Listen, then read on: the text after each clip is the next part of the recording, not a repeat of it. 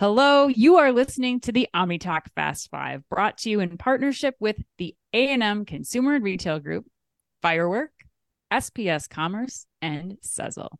All right, headline number two.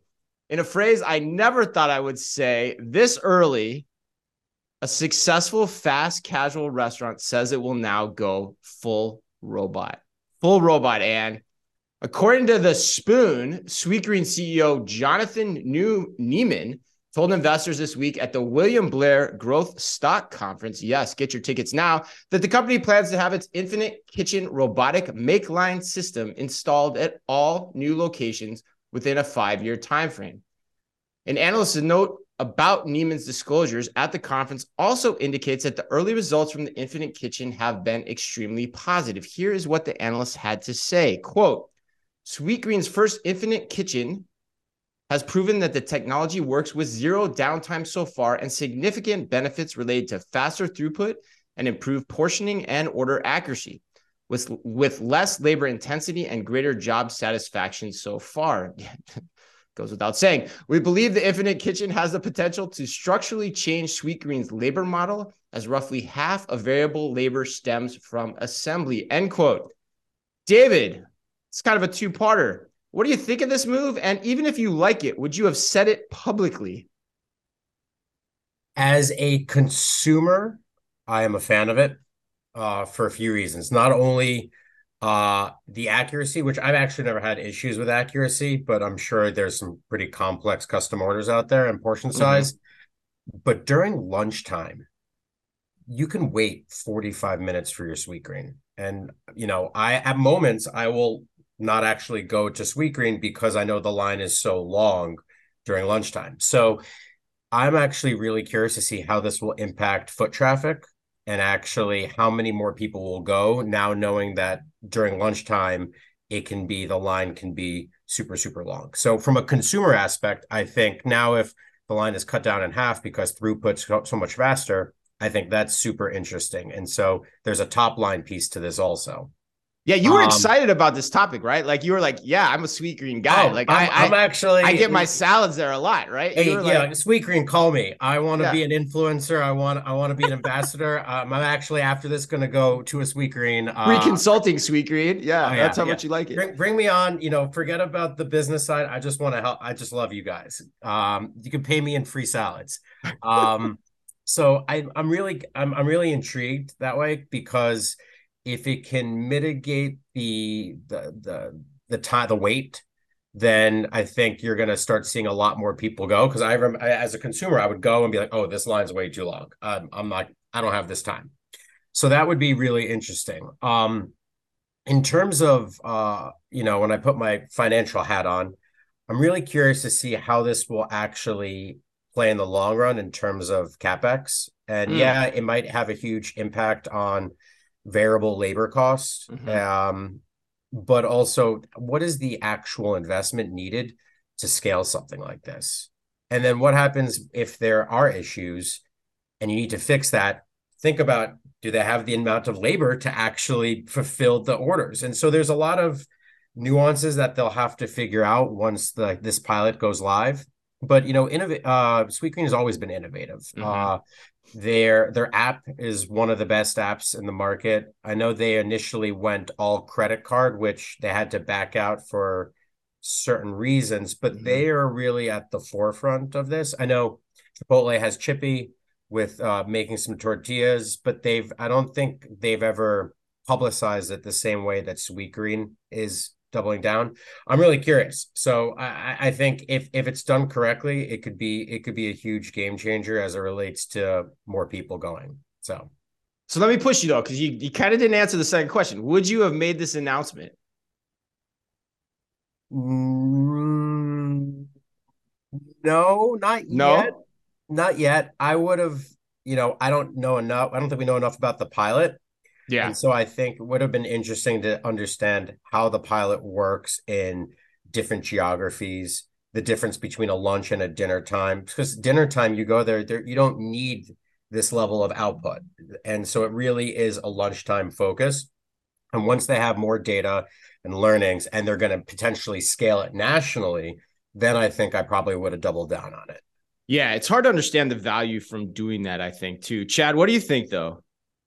So first of all, I got to call Schneid's out on being a complete liar. I've sat next to him when he's gotten like his Sweetgreen order wrong or something like that, and like, I've witnessed his extreme prima donna customization and what happens when it goes wrong. And it's like, a little pedantic about his dressing. You know what it is? Yeah. It's the double chicken. That's the double chicken, and like which I think that's your new nickname, Dave. Double chicken. Double chicken. Double chicken. Or like which the Lusker and double chicken back here for a fast nice five. You'll never nice. Forget. Yeah. Which cilantro vinaigrette he gets. So anyway, don't be a hater. That's delicious. All good. So I think it's interesting, Chris, your question on like whether to announce this or not, and I looked at it in terms of like what they were saying in the announcement as well. It's like it's important to recognize why retailers make tech investments, right? I mean, it's number one, to create some sort of operational efficiency and enhance margin. Two, to improve customer experience and differentiate as a retailer. And three, of course, to sell more goods, right? And stock price. It's the stock price. Yeah, that's what I'm wondering is the key here. Yeah, right. I mean, so, Dave is kind of hitting on the customer experience angle, and I think that's great. I don't think you make this investment for order accuracy, kind of as the primary. I think you have to have line of sight to labor reductions, or, like electronic shelf labels in grocery, like at least free labor up to do other things, if not save labor dollars completely. And, it might be hard to go out and publicly and say like, hey, we're going to be able to reduce workforce and stuff like that. But ultimately, I think it has to in order to generate the returns. And so if that works, then, the investor or the consultant in me says it's a great example of strategically using technology to create kind of a sustained operational improvement, reduce labor and increase margin at a time when these labor shortages are very real and hindering retailers' operations. Well, I think it's the payback, Chad. It's, the CapEx, the investment versus, the ongoing labor improvement and potential foot traffic. Right. Against how much investment you can get from the market too, to build this out based on the idea and the concept that you've now put out there that people are going to potentially get excited about. That's the part I hadn't thought about till you guys just started talking about this. But Anne, what's your take?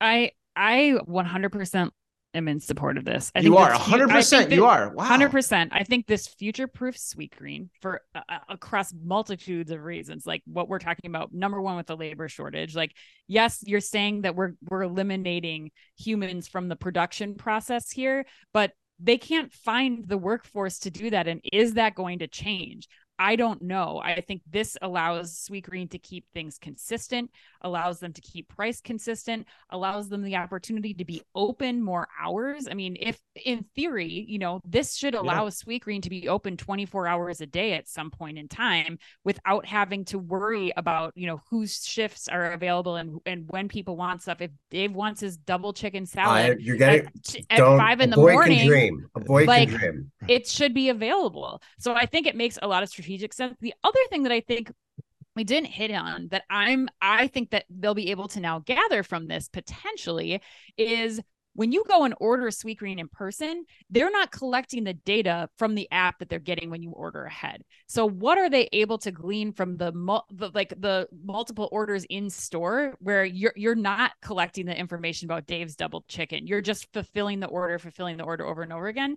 And now you'll be able to, through a mobile process, understand like, what are people's preferences? Do they like a mixture of the cilantro vinaigrette and the Italian vinaigrette? Like, how do we come up with new recipe concepts or new that's cool. creations, like as a result of this larger collection of data? So I think this is going to be a great move for Sweetgreen. I think somebody's got to do it in the QSR space. Wow.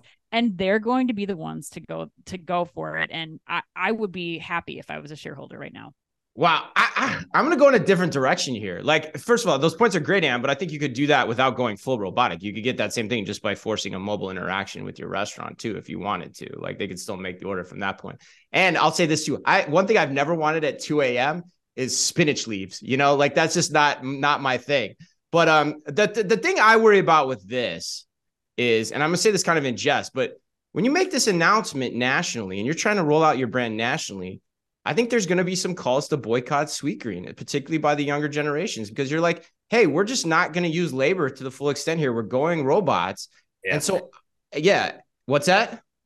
No, that was, my point. I agree with you. Yeah, if it's going to happen, right, Chad? I mean, so that's the thing. So like, I don't understand. There's nothing good that comes out of saying this publicly, especially when it's like a 5-year horizon. You could just roll this out quietly and get the same benefit, which makes me think, that's why I was saying the thing about the investors before, like they're trying to gin this up. It makes me wonder. And then I go, well, why are you doing that? If you're a good brand, why do you need to do that? Why do you need that extra zhuzh to your investors at this point? That makes no sense to me. But from the benefits are probably there. Like, right. The biggest thing right now is employees aren't showing up. So you don't have that risk. You don't have to worry about employees showing up to their shifts. So I agree with you, Ann, that like over time, we're going to see this. Like if you can make a salad with robots, you can wrap a burrito, you can probably make a pizza too.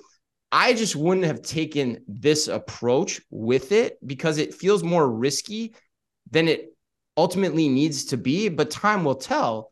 So I don't know. I'm not a fan of it from that perspective, but I do think we're going to see more and more of it for sure. 100%. It's a public market play here. It's to juice up the stock price potentially. Right. Yeah. And that's strange to me for a brand that's doing supposedly so well.